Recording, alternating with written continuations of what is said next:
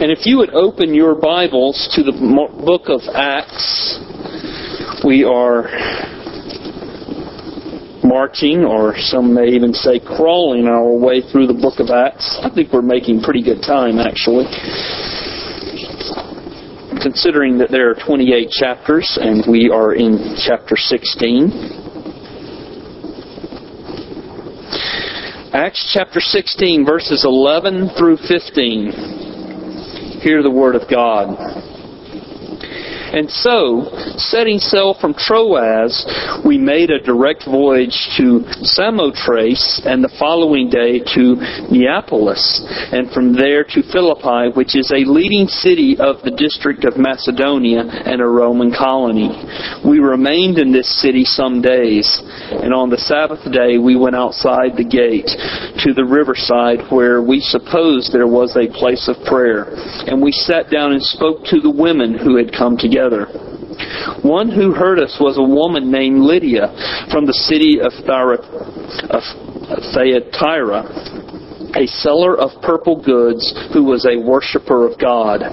The Lord opened her heart to pay attention to what was said by Paul, and after she was baptized and her household as well, she urged us, saying, "If you have judged me faithful to the Lord, come back to my house and stay." And she prevailed upon us. Let's pray. Father, as we have read your word, I pray that your word would act like an arrow directed to each of our hearts, that we would fall in love with our Lord Jesus all over again this morning as we worship Him. Father, I pray that if there are any here who do not know Him, that through Lydia and through her conversion that we are reading about this morning, that they would learn about the Lord Jesus and reach out for Him, turn and be converted. I pray in Jesus' name. Amen. Does religion have any value? I think our society would say no. Many Christians, I think, would also agree. Many Christians think that religion is the biggest problem with Christianity. They would say that Christianity is not about religion, but it's about a relationship. You've heard that before, haven't you? There are many religious people who are not Christians. There are many religious people who say, "Lord, Lord," but who are strangers to the Lord Jesus Christ. I agree. Religion allows people to hide from God. They can go through the motions. They can go to church. They can sing the hymns. They can bow their head during the prayers. And they can even give generously their money when the offering plate is passed, but still not be Christians. Are there any of you here this morning who are going through the motions? Are there any of you here who are strangers to Jesus Christ, even though you are faithful in your church attendance? This is tragic. That so many people use religion to keep God at hand's length, at arm's length. Maybe you do a little bit. Maybe even you do a lot, just so that you can ignore God when you want to. Well, I'll give Him Sunday morning. I'll give Him everything on Sunday morning so that Monday, Tuesday, Wednesday, Thursday, Friday, Saturday, I can live for myself. Jesus said that there are many who try this strategy. There are many who are on the broad road. There are many who say, "Lord, Lord, look at all these wonderful things we did." There are many who come to church. But Jesus said, Matthew chapter 7, there are few who know Him. So I ask again with all earnestness, are you hiding from God this morning behind religion? Don't allow a religious profession to send you to hell with a good conscience or with a clear conscience. Now, in light of all these statements, you may be surprised to hear that I believe that religion actually has great value. James chapter 1 verses 26 and 27 mentions religious specifically. James says, if anyone considers himself religious and does not keep a tight rein on his tongue, he deceives himself and his religion is worthless. But religion that our God and Father accepts as pure and faultless is this: to look after orphans and widows in their distress, and to keep oneself from being polluted by the world. And in Romans 9, verses 1 through 5, the Apostle Paul talks about the virtues of the Jewish religion. And he is longing for his brothers, the Jews, to come to know Jesus. And he says they have all these valuable things in their religion. But yet they are using these things that God meant for good to hold God at arm's length. And so he says in Romans 9, I speak the truth in Christ. I am not lying. My conscience confirms it in the Holy Spirit. I have great sorrow and unceasing anguish in my heart, for I wish that I myself were cut off from Christ for the sake of my brothers, those of my own race, the people of Israel. Theirs is the adoption of sons. Theirs the divine glory. Theirs the covenants, the receiving of the law, the temple worship and the promises. Theirs are the patriarchs, and from them is traced the human ancestry of Christ, who is God over all, forever praised. Amen. And God had given them the temple worship, the promises, all these things.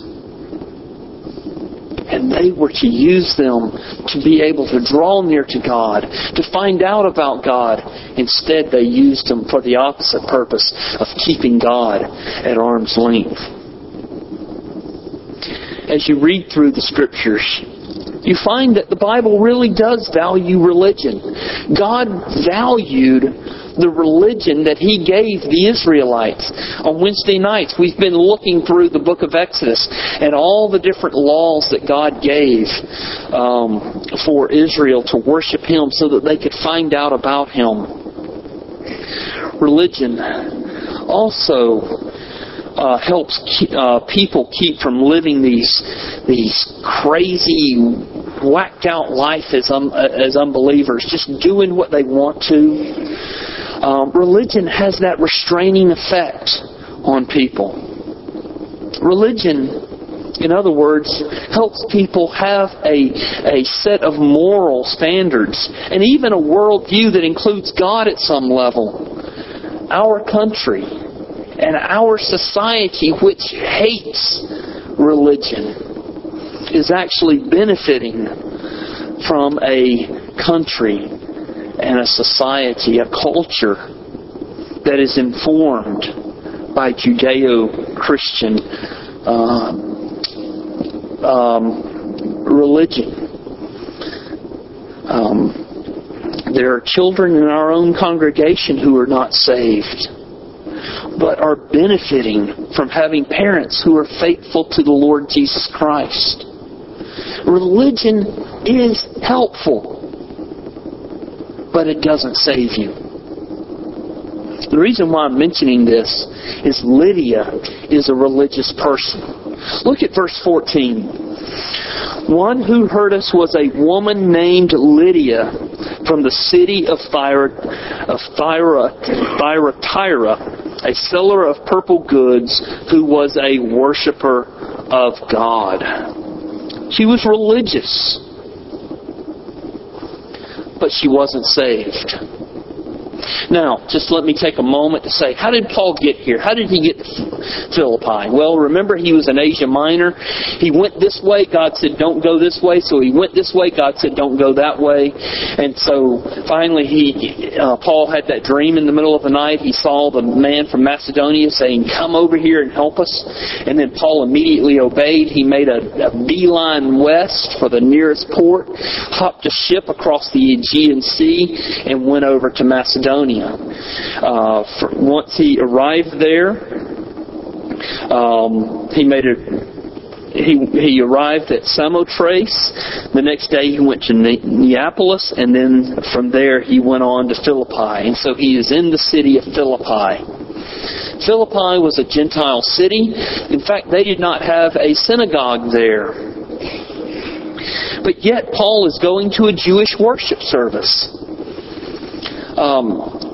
Ancient Jewish law said in order to have a synagogue, you have to have at least 10 households or 10 families that had males at as the head of the household. And so it's a different culture. It was if you had 100 women who had gathered, they would say you can't have a synagogue. You had to have at least 10 men. That was the nature of the culture there, and of the Jewish law. It was not the law of God, but that was the law at the time. Apparently, they did not have 10 males, and so what the alternative was, and this was a Jewish law, that you could find a place of worship if you didn't have a synagogue, and it had to be out under the open sky. In other words, it couldn't be in a building. And it had to be near a river. For whatever reason, that's what the law was. And so that perfectly explains why the Apostle Paul on the Sabbath day is walking down to the river to find a place of prayer. So it says, on the Sabbath day, verse 13, we went outside the gate to the riverside where we supposed there was a place of prayer, and we sat down and spoke to the women who had come together.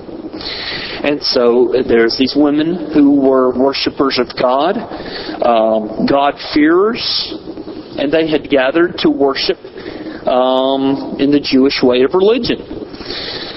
They met Lydia. She was a businesswoman. She sold purple fabrics, and she was a Gentile.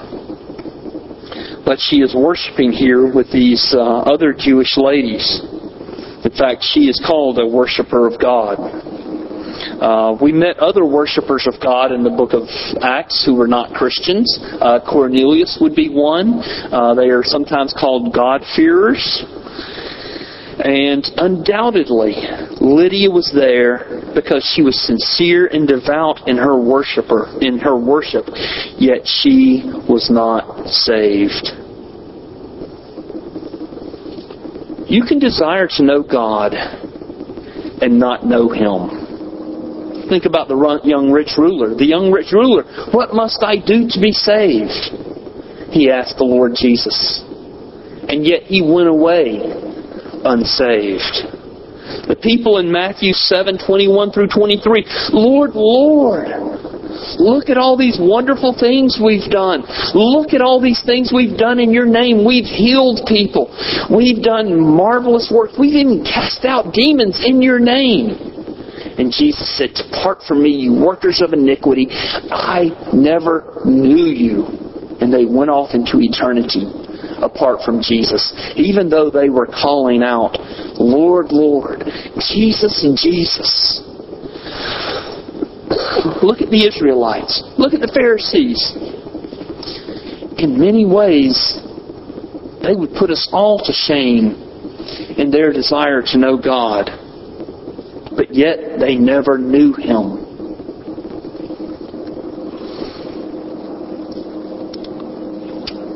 Are there some of you here who want to know God, but yet are not really seeking Him? I heard a verse. Actually, it was this morning, and it just came to me. This perfectly explains, and I had to change my sermon around to accommodate this verse, because this perfectly illustrates these types of people. Luke 13, verses 22 through 30. Jesus went through the towns and villages, teaching as He made His way to Jerusalem. Someone asked Him, "Lord, are only a few people going to be saved?" He said to them, "Make every effort to enter through the narrow door, because many, I tell you, will try to enter and will not be able to do so. Once the owner of the house gets up and closes the door, you will stand outside knocking and pleading, 'Sir, open the door for us.' But he will answer, 'I don't know you or where you come from.' Then you will say, 'We ate and drank with you and you taught in our streets.' But he will reply, 'I don't know you or where you come from. Away from me, all you evildoers.' There will be weeping there and gnashing of teeth when you see Abraham, Isaac, and Jacob, and all the prophets in the kingdom of God, but you yourselves thrown out. People will come from the east and west, north and south, and will take their places at the feast in the kingdom of God. Indeed, there are those who are last who will be first, and first who will be last." These people, at some level, wanted to get into the kingdom of God. But they were not born again, and they could not enter. Remember how Jesus said to Nicodemus, "You cannot see the kingdom of God unless you were born again"? The Scripture says, even at some level, and whatever that means to you, you want to know God, unless you were born again, you cannot enter into the kingdom of God. 1 Corinthians chapter 2, verse 14 says, "The man without the Spirit cannot understand the things of the Spirit, for they are spiritually discerned. If he doesn't have the Spirit, they will be foolishness to him." God must open the heart. And that's what happened to Lydia. Look again at verse 14. She was there listening.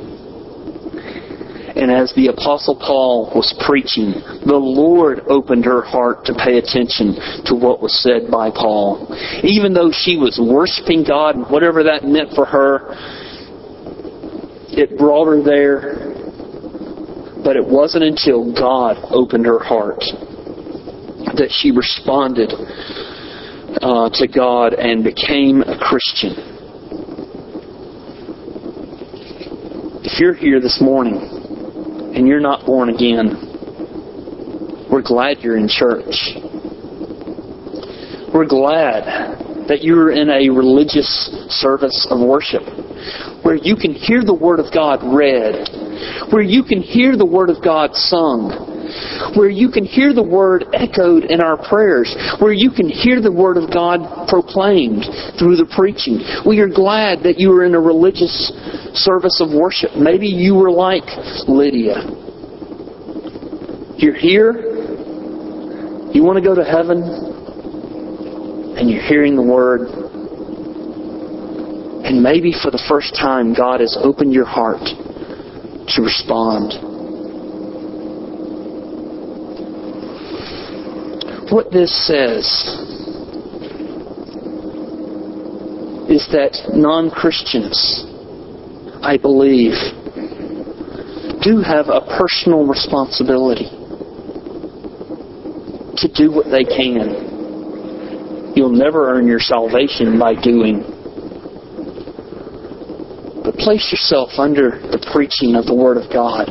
Or better yet, or rather, also, let me say, I don't know if I should say better yet, because I think that the preaching of the Word is God's ordained means of bringing people to salvation. But through the week, put yourself in God's Word. Open God's Word. Take a pen and paper and write as you read the passage. Well, what does this passage mean? And paraphrase it. And then maybe ask yourself the question, what do I learn about God here in this passage? Also, what do I learn about me? How can I apply this to my life? And just journal from the Scriptures. Ask those simple questions. What does it mean? What do I learn about God? What do I learn about me? How can I apply this to my life? And let God use His Word in your life. Faith comes by hearing, and hearing the Word of Christ. I need to be concluding here. I want to tell you about a man in my last church. Mr. George. He was an older gentleman, probably in his 80s. Had been born and raised in the church. Very moral man. A pillar. If there ever was a pillar in the community. And he had been a pillar in the church. He had been one of the chief people to help them start the new church. He had given countless hours in service of the church. Countless money of his own money to the church. And he was there every time the door of the church was opened. He was there for the different meetings. And we had a group of men, like our Saturday morning men's group. And one of the men invited him to come. Let's come have some breakfast. And we studied the Bible together, and he came. 1 year went by. 2 years went by. 3 years went by. One morning we're sitting there, and he said, I've never been a Christian. The Word of God, in that intimate setting, had been working on him little bit by little bit by little bit. And he realized he had never been born again. And there, as we are meeting, God opened his heart. And it was so shocking that a number of the men tried to talk him out of it. No, I'm sure you were a Christian. And he would not be dissuaded. He said, I was never a Christian. I was doing those things for my benefit. I never knew what it meant to love Jesus until now. God opened his heart. And so,